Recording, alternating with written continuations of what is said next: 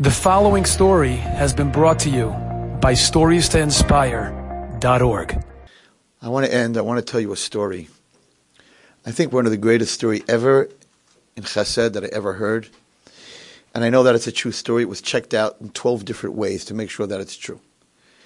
There was a man, his name was Mr. Lefkowitz, not the Mr. Lefkowitz from Brooklyn, Oliver Shalom.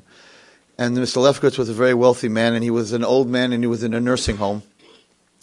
And he never had lost his 2 feet to diabetes.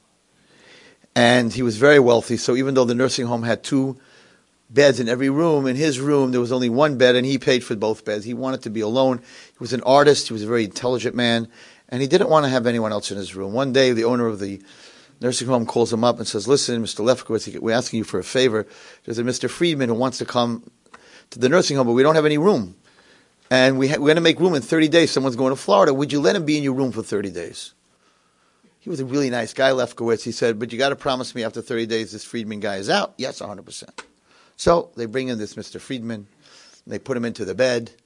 Lefkowitz was a very happy, nice person. He gets into his wheelchair. He rolls over. He says, "Friedman, welcome to my castle." Friedman's a miserable, cranky old man. And he's like, "Get away from my bed. I don't want to be here. My kids put me in this nursing home. I don't even want to be near you. Get away from me, old man." He's screaming at him. He says, listen to me, Friedman. This is not the way it works. This is my room. You're my guest. If you're going to act like this, I don't want bad energy. If you're going to act like this, goodbye. Get away, screaming at him. Get away. Okay. He picks up the phone. He calls the owner. He says, listen to me. I want this guy out tomorrow. I can't have this man in my room. He is the most miserable man I ever met.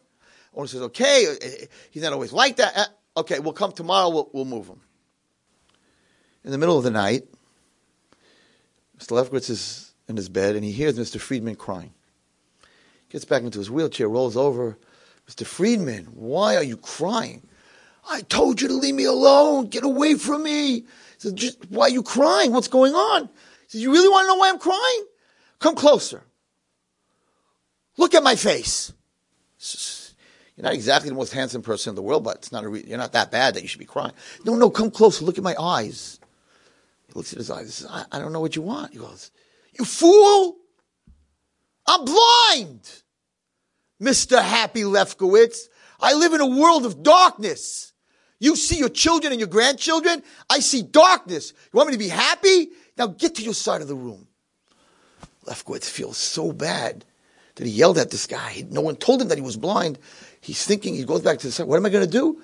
How can I throw a blind man out of my room? But I can't have such a guy in my room. Wheels back to him. He says, "Friedman, listen to me. Here's the deal.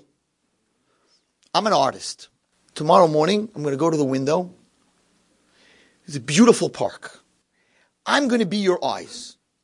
I'm going to describe, you used to be able to see, you lost your vision, so you can still imagine. I'm going to tell you everything that's going on outside. You're going to imagine it, and in your head, you're going to see it." Friedman's like, "You're Miss Sugar, get away from me." He says, "Here's the deal. I'll do it for an hour. If you don't like it, I will never come for the next 30 days. I will not come to your side of the room." Friedman says, "Deal." Next morning, 5 o'clock in the morning, sunrise. Lefkowitz gets up. "Friedman, sunrise!" "Oh, Michiganer. I just went to sleep." "What? Sunrise! And he starts talking about the clouds, cumulus, nimbus, and cirrus, and we're across the park, and the B-13 bus just came here, and there's a lady with a yellow ad. For the hour, he's telling him everything that he sees. And finally, the hour's over, and Friedman says, "Okay, Lefkowitz, the hour's over. Done. You can't come to my side of the room. I'm done." Next day, Friedman calls Lefkowitz over.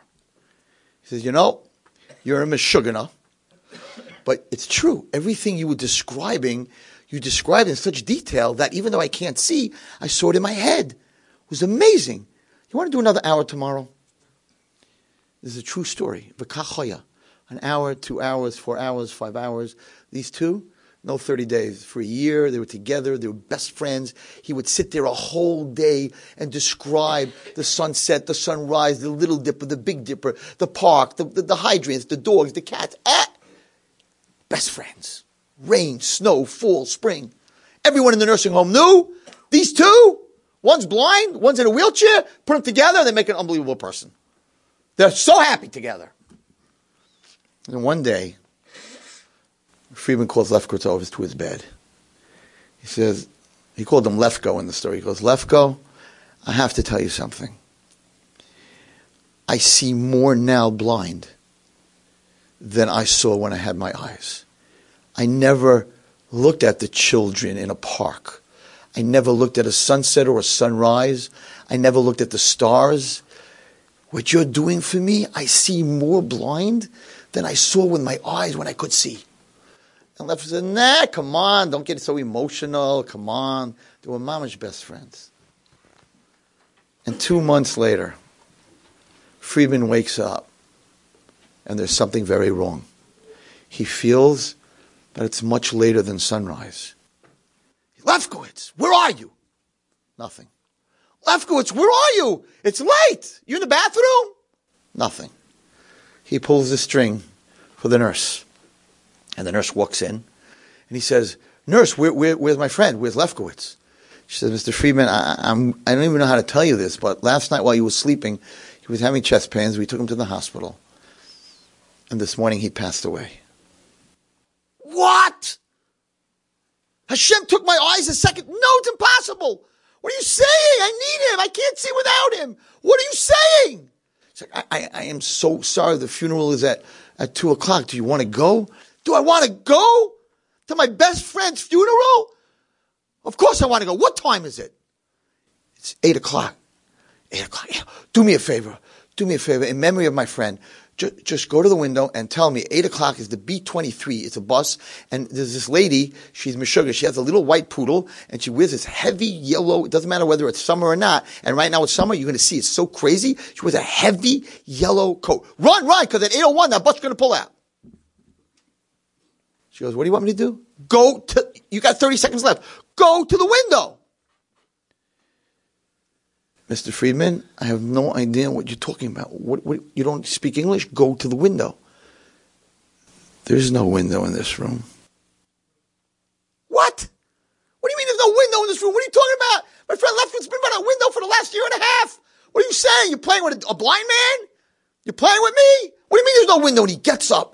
And he goes to Lefkowitz's bed and he goes to the wall and he starts feeling the wall. And he's like, window, there has to be a window. And he's feeling the whole wall, there has to be a window. He sat by a window for a year and a half. And he feels the whole wall. There's no window. And he comes to the funeral. Mr. Friedman gets up to speak by Lefkowitz's children and grandchildren. And he says the following. He says, there are human beings in this world that do chesed. And they're willing to sit by a window and describe the world for a blind man. He says, but there are angels. And your father was an angel that was willing to sit by a wall. He didn't see any more than I did. He sat by a wall and he made that wall into a window for me. That's not a human being. That's a malach. Many of us are going through hard times. Many of us have our own walls. I don't know if I have the money to give this yeshiva. I got investment. I got my stuff. I got my own stuff. By Wallerstein, what do you bother? I got my own stuff. Yes, if everything was going great, I'd give a big check to this yeshiva. That's a human, that's a regular person, and I have a window, okay. But you don't know what I'm going through. I got a wall. You got to step it up. You got to step it up like Lefkowitz. And you got to take this yeshiva's walls because they have hearing loss and they can't hear. And you have to be their ears. And you have to help them be successful, even if you have a wall. You can make a window for all these kids. And this rabbi, why does he have to struggle?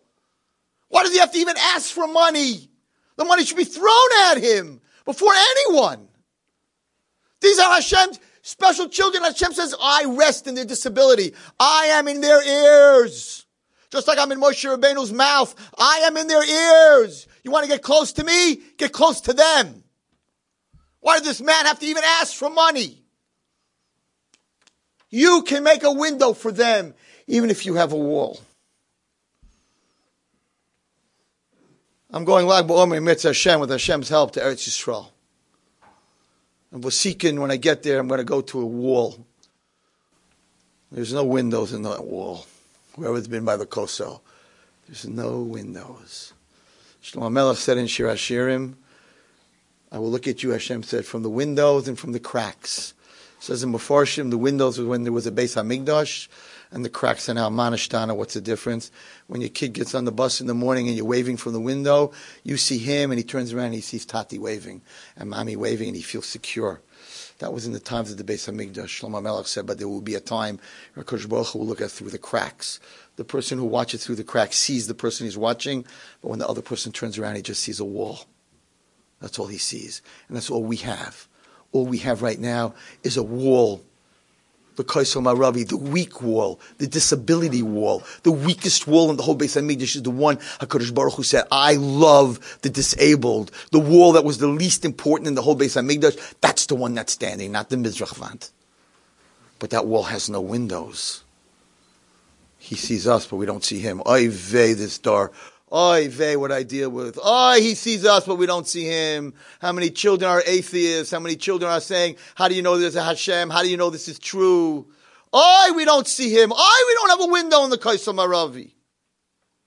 So how are we going to get the window in the Kaisel Maravi? HaKadosh Baruch Hu says, if you take my wall, and your wall you take and turn it into a window for others, Mida Keneged Mida, I'll take my wall.